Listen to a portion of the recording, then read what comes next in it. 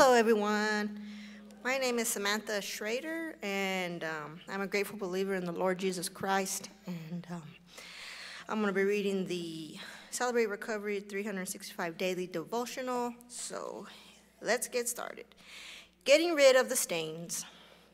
If we claim to be without sin, we deceive ourselves, and the truth is not in us. If we confess our sins, He is faithful and just and will forgive us our sins and purify us from all unrighteousness. 1 John 1, 8 through 9.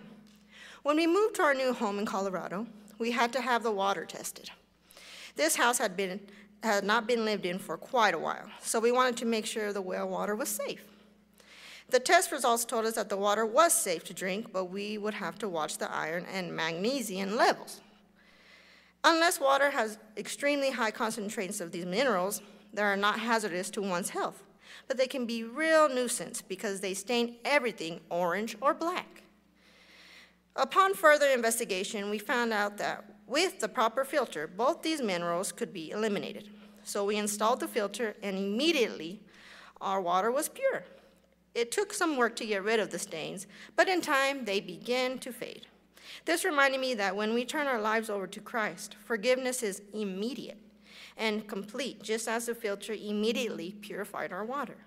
But it will take some work to get rid of those stains that sin has left in our lives. The good news is that God is there to help us as we work to clean up our lives and relationships. He will help us break the silence and give up the secrets. He will wash us white as snow. Prayer. Father God, thank you for purifying my heart and helping me get rid of the stains that sin has left on my life and relationships. In Jesus' name we pray. Amen.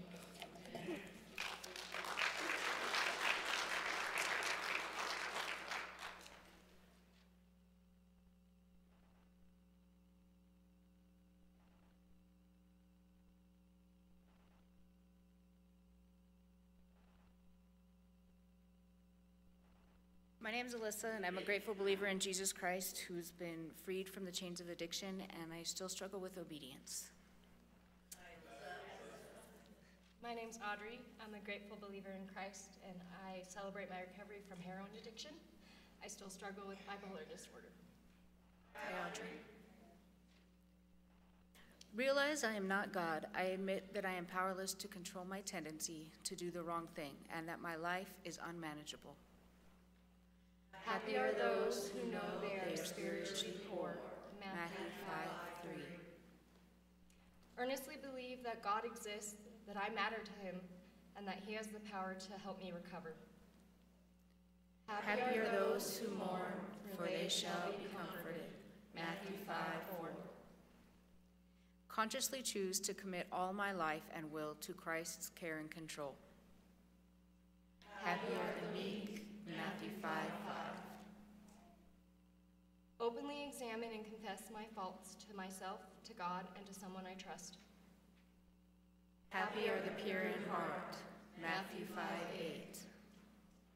Voluntarily submit to every change God wants to make in my life and humbly ask him to remove my character defects. Happy are those whose greatest desire is to do what God requires. Matthew 5:6. Evaluate all my relationships, offer forgiveness to those who have hurt me, and make amends for harm I've done to others, except when to do so would harm them or others.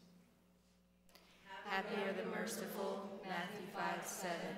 Happy are the peacemakers. Matthew 5:9.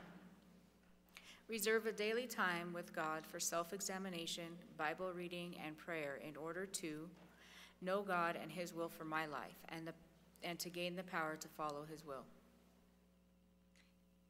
Yield myself to God to be used to bring this good news to others, both by my example and by my words. Happy are those who are persecuted because they do what God requires. Matthew 5:10.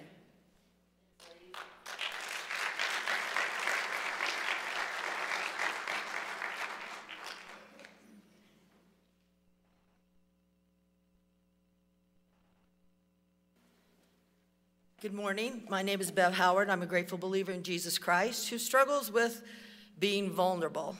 but that does not define me. I'm a child of God.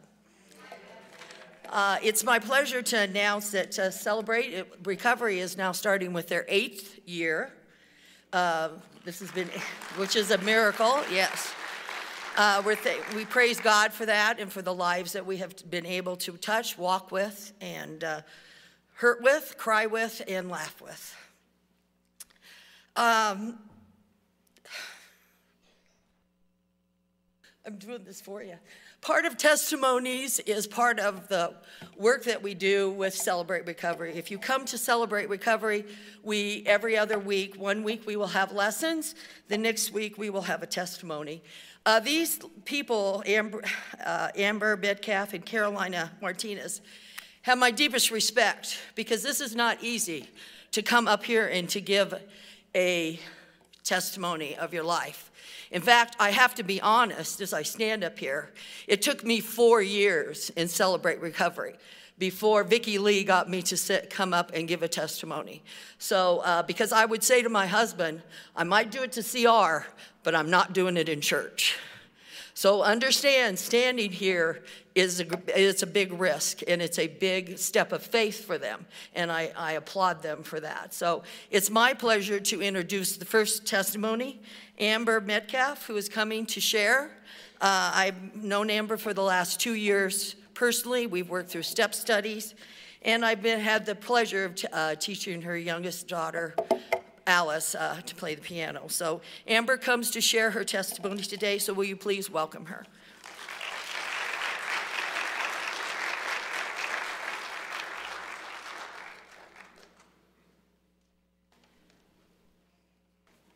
Hey, good morning. Oh, I love the interaction with crowds. I teach for a living. Well, they call it training. I don't teach children, I teach adults.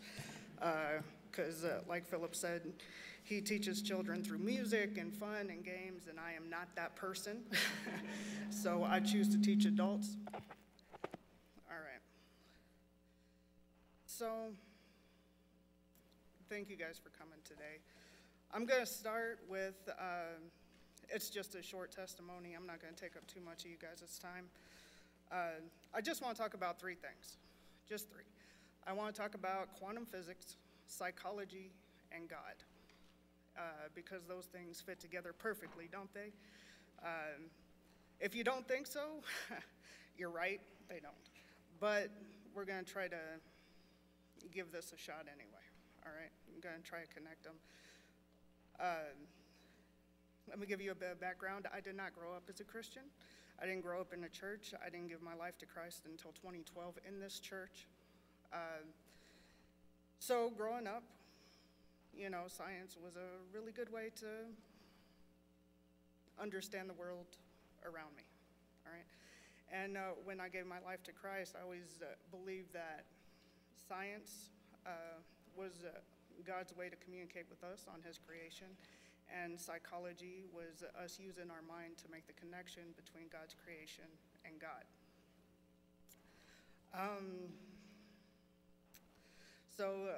First, let's start with quantum physics. Physics tells us at the most fundamental level, everything in the universe can be described as a vibration, a wavelength, or a frequency. This includes people. So if you're not quite sure what wavelengths and frequencies are, you think of AM, FM radio, right? Stronger the wavelength, we could hear that particular station better. As we drive far away, the wavelength gets weaker, and we get like static and stuff like that. The next thing is the force of attraction. The force of attraction is when one body draws something closer due to its attraction. This is not the, you know, kissy face, oh, he smells so good. Not that kind of attraction, okay? It's something a little different. If you want to think of magnets, positive and negative, they draw each other close. But what I'm talking about is a person that you are willing to follow or gravitate towards. You're willing to follow them, you're willing to change your beliefs, your actions, and your attitude.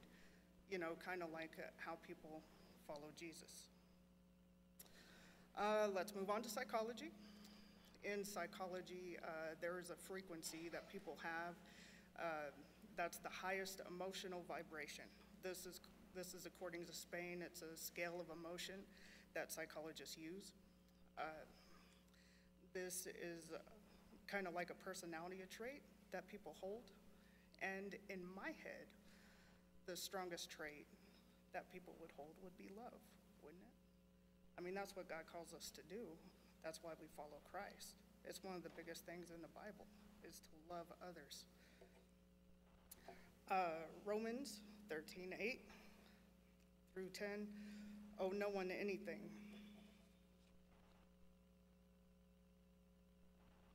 except to love each other. And for those who love others has fulfilled the law.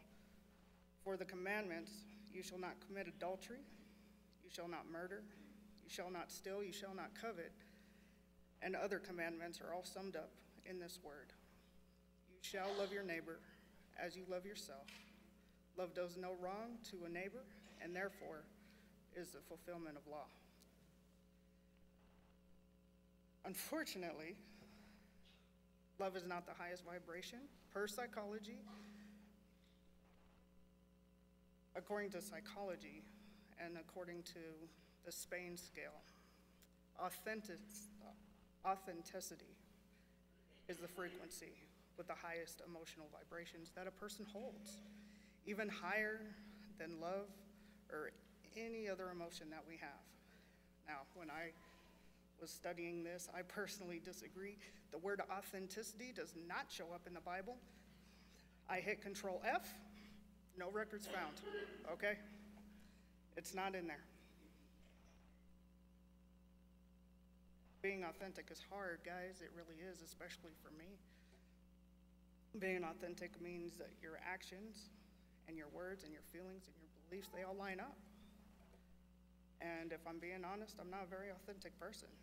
I smile when I'm not happy, and I pretend to be someone I'm not when I'm trying to build relationships with other people or when I'm talking to another person. One of the examples is I come in every Sunday, and the first person that I generally see is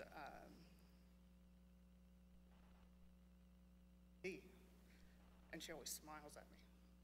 She always asks how I'm doing, and I smile back, because that's what we do, isn't it? I'm doing fine. She asks me if I'm sure because she knows I'm lying.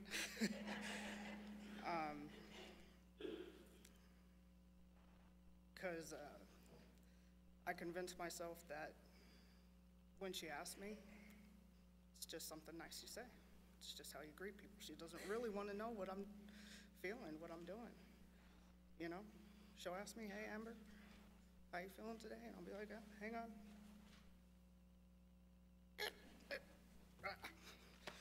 That's the last 30 minutes of my life. She doesn't want to know that. No, she does. But I don't tell her. I got this shirt at Walmart, $7, very cheap. If you guys can't see what it says, it's fine, everything's fine. And then there's a guy on fire. And that's just kind of our default, isn't it? I'm fine.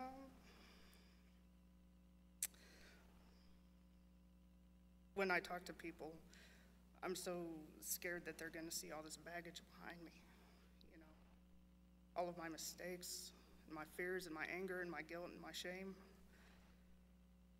what people have done to me, what I've done to other people, what I've done to myself. It's very hard to be authentic. It's almost impossible. I don't want them to see that about me. Unfortunately, not only does the Bible say how important being authentic is, it has more verses about being authentic than it even does about loving one another. We lead imperfect lives, and we carry these crazy negative emotions, you know? So how do we get people to follow us? How do we get people to follow Christ? How do we get people that we know who need recovery into recovery? It seems kind of impossible, doesn't it? Let me tell you a story. Let me tell you an additional story to the stories I've already told you. I had this really good friend, and I've known her for a decade, and she was very religious, and I probably spent more time with her because we worked together than I did with my own family. And a little while ago, she passed away. And, you know, I was sitting and I was thinking about her, you know, because I missed her. And I had a dream that night. And the only thing I remember about this dream specifically is that she was sitting in a chair and she said, "Amber, it's not about us. It's about God." Now, this isn't one of those things where I think she spoke to me from the dead or anything like that, because that's not something uncommon that she would say. She would most likely say that to me, you know, while I'd known her, because she was a very, very big Christ follower. But that's it, isn't it? That is how we're going to be authentic. Being authentic means our focus when we minister to others, when we talk to others, is going to be centered around Christ. What the Bible says about being authentic is why it's so important for us to focus on Christ and not on us. That's how we succeed, and that's how we're going to be authentic, is when we're Christ-focused. That's how we minister to others. Let it be about Christ. And let it be how we fight our own demons and our own guilt and our own shame, by letting us focus on Him. There's too many verses in the Bible about authenticity. Oh, man. For me to read to you guys, but I'm just going to read two. All right? So 2 Timothy 2:15 says, "Do your best to present yourself to God as one approved, a worker who does not need to be ashamed, rightfully handling the word of truth." And John 8:31, "So Jesus said to the Jews who had believed in him, 'If you abide by my word, you are truly my disciples, and you will know the truth, and the truth will set you free.'" Maybe this doesn't apply to you. Maybe you are an authentic person, and if you are, I really do applaud you. If you struggle with authenticity like I do, please come. Please come on Tuesdays. We have great food, we have great people, and we laugh, and we cry, and it's such a healing experience. Okay. But for now, I'm actually going to turn it over to our next testimony. It's going to be brilliant. Caroline?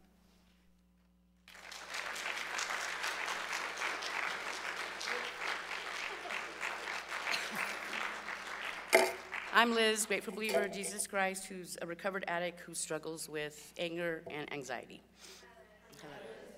This next person I'm going to introduce to you is, she inspires me. She's such a good person, and she's growing so much in her faith with God and with her struggles with hurts, hang-ups, and habits.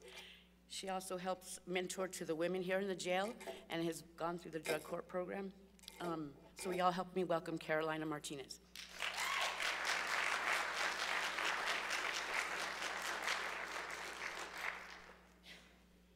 Hello, everybody. Good morning. I'm a little nervous, so bear with me. Well, my name's Carolina Martinez. I am a grateful believer in Jesus Christ who struggles with self-esteem, but that does not define me because I am a child of God. I was born in Portales, New Mexico. I was a farm laborer at a young age. I had a good childhood, some rough times, but I survived. My story of getting lost in the darkness began at 11 years old. I began stealing alcohol and cigarettes from the adults. When I turned 13, I was raped. The man took my virginity and the little self-respect I had. I was also very overweight, so I hated myself. So to be cool with the party crowd, I started drinking, smoking marijuana, and snorting crack. I started my real taxed hard life at 15 when I found myself in abusive and toxic relationships. I found my love for cocaine at 25. I was hooked. I lived to party and work. In 2013, my best friend, my father, passes away, taking half my heart with him. My using gets worse, and at one time I questioned my life, but I knew I had to keep living. My abusive relationship also got worse, and I wanted to die. But in 2015, I got really sick, and I had to go to the doctor, and to my surprise, I was pregnant. I was so happy I hoped for a fresh start. It didn't happen. I continued my life, and my baby girl was born in February. To an addicted mother that suffered from depression due to being in an abusive relationship. I made the excuse that my pain was bad, so I started a new drug called meth. The fighting and abuse got pretty bad, and at this time, CYFD was also involved. They took my daughter from me several times. We were also homeless at this point.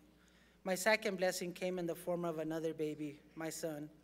CYFD came in 4 days after he was born and took both my children. And both my children were taken from me. I was in and out of jail, and at the same time, I was trying to get clean. I lost visitations with my children due to my using, but had a lot of failed attempts. I would carry my baby's ultrasound pictures with me to keep my faith strong. I also picked up more charges and more probation.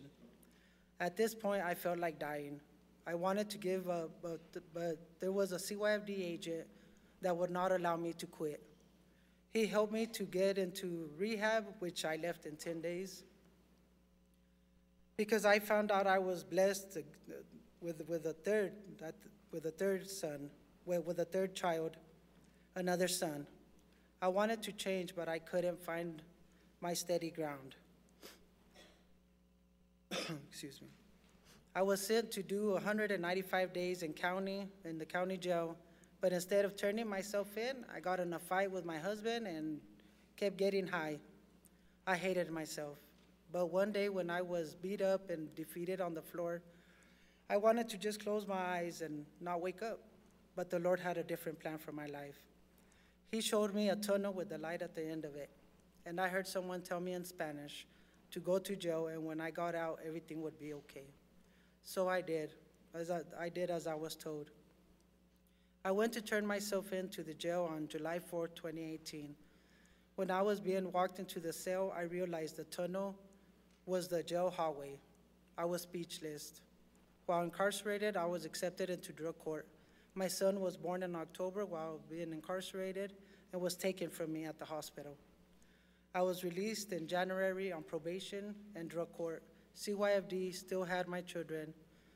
And then when I thought my life couldn't get any worse, my brother passes away from an overdose. I wanted to give in to my addiction, but the Lord held my hand nice and tight.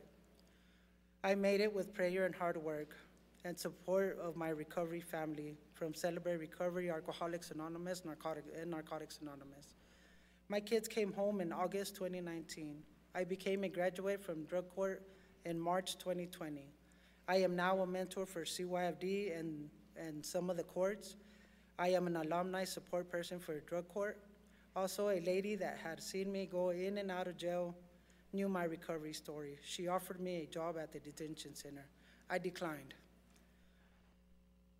I declined because I didn't have my GED, but I told her I would try to get it. So I achieved it. I did get my GED, and now I work for a MAP program, which is a re-entry for inmates. And now I am a peer support specialist, and I work my recovery by serving others. I know that the Lord is not done with me. At this time, I have over 5 years in recovery. I take it one day at a time. I am thankful that I have had victory for all these days, including nights and weekends, and yes, even holidays. Thank you, ladies and gentlemen, for letting me share my story.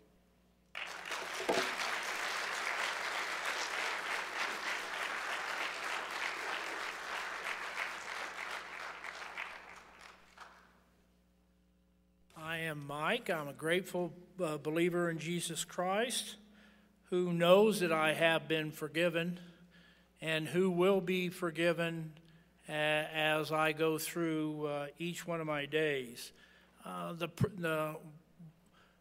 Who should come to CR?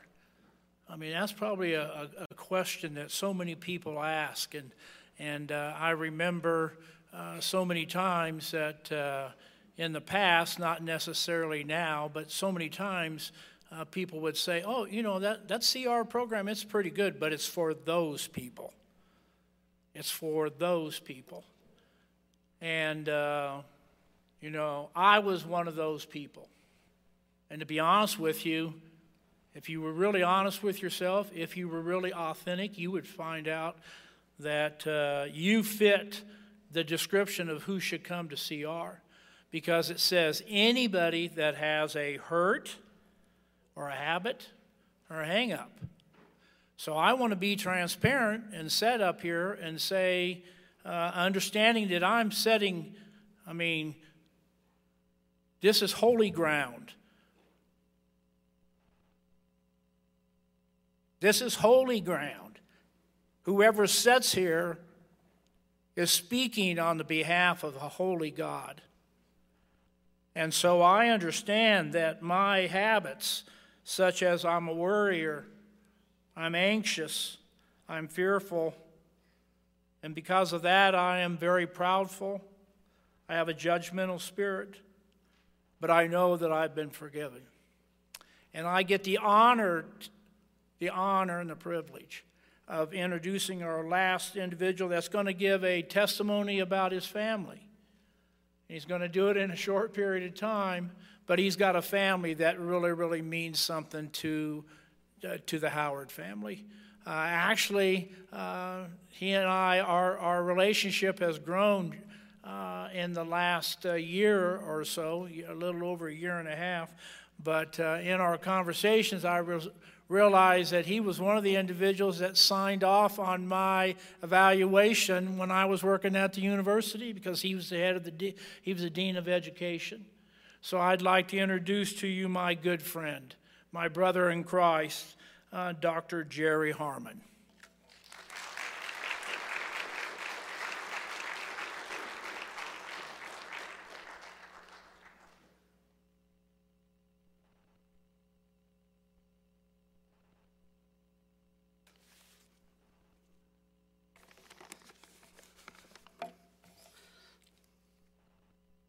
Thank you, Mike. I am Jerry Harmon, and with my wife, Becky, have been asked to share our family's experience on how our daughter's journey, Alyssa Velasquez, has been impacted due to her participation and acceptance of the Celebrate Recovery principles and her willingness to accept Jesus Christ as her Savior. I can easily answer that in one word, really. Celebrate Recovery at First Baptist is a godsend. And Becky simply says, you know what? Nothing else seemed to work.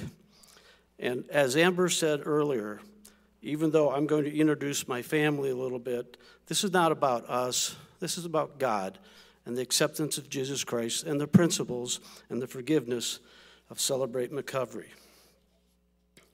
Let me first begin with our family. If you are not aware of who Becky and I are, Becky is a retired hairdresser who owned and operated the hair company Salon. And I, as Mike said, am a retired elementary professor and former dean at the College of Education and Technology at the university.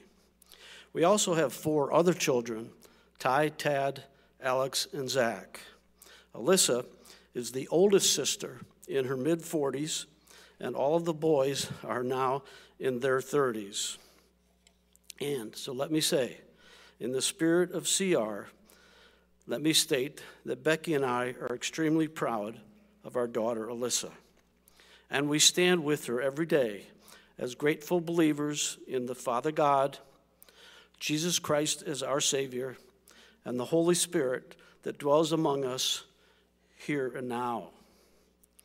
Alyssa has stood before you on 2 separate occasions and shared her 25-year story of addiction.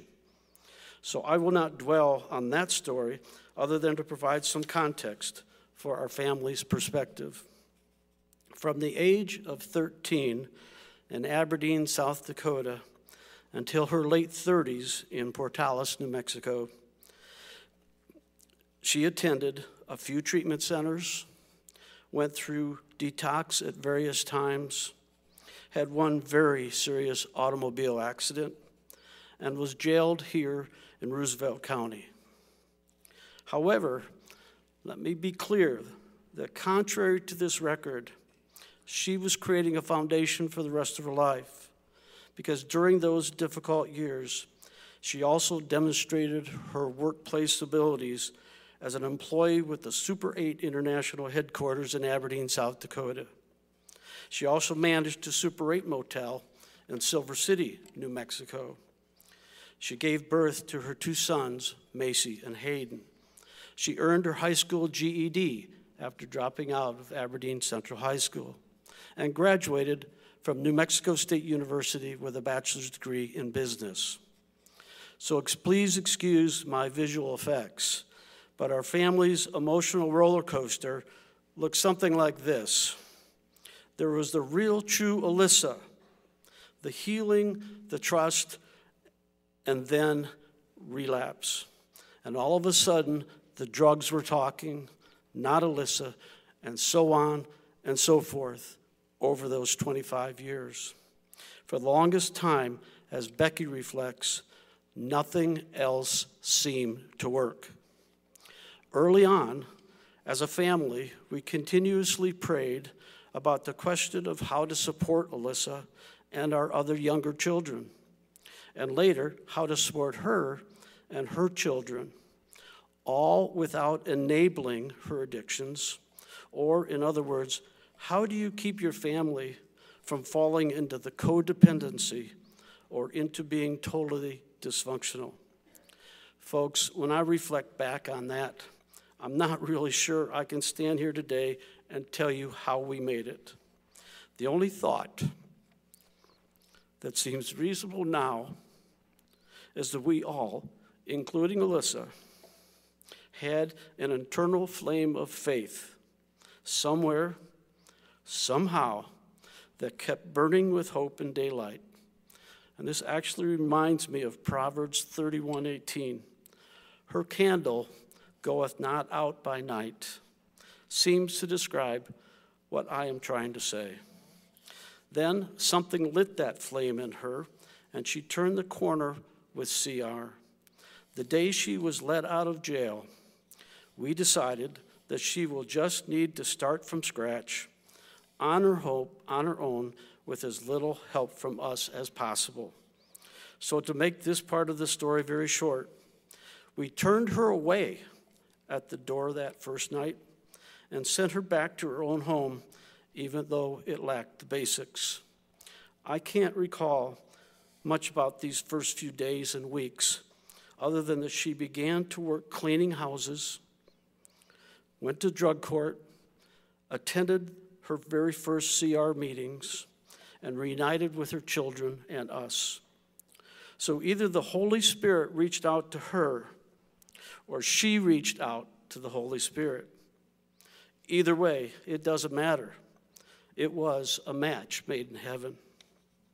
Now, as we celebrate her recovery, please understand that without First Baptist Church support of the CR mission that provides the opportunity for God's purpose to be reunited with each individual who attends, this all would not have happened for Alyssa and for our grateful family. Her 6-year now sobriety path is now a steady climb to career promotions at Hampton Peanuts. She is a leader in faith at CR. She now takes her health very seriously. She has reestablished a comfortable and loving home for her 2 boys. She has challenged her legal affairs by overturning her conviction on appeal and expunged her record. And she is now, and excuse my cliche, but she is the godmother of all of our children, and quite frankly, all of us too. And finally, now Alyssa celebrates an absolutely new love to her life. Her granddaughter, our great-grandchild, Mackenzie. We have always been proud of her accomplished before CR, but especially now as she fulfills God's purpose in her own journey through CR. In closing, please know that Celebrate Recovery is not just a one-off and be-gone program. Temptations keep knocking at the door. Evil is constant in the world. And overcoming, and according to the CR principles, we are all powerless to our tendencies to do the wrong thing. However, success breeds more success, celebrations mean more celebrations, and the fellowship among and between CR participants means that God's purpose is renewed each and every day, every week, if not all the time. So keep it going, First Baptist. Please keep celebrating and forgiving these folks who are recovering today, tomorrow, next week, next year, and so on. So thank you for listening. God bless Celebrate Recovery at First Baptist, and a special great thank you to both Bev and Mike Howard and Vicki and Ron Bannister for their leadership. Thank you.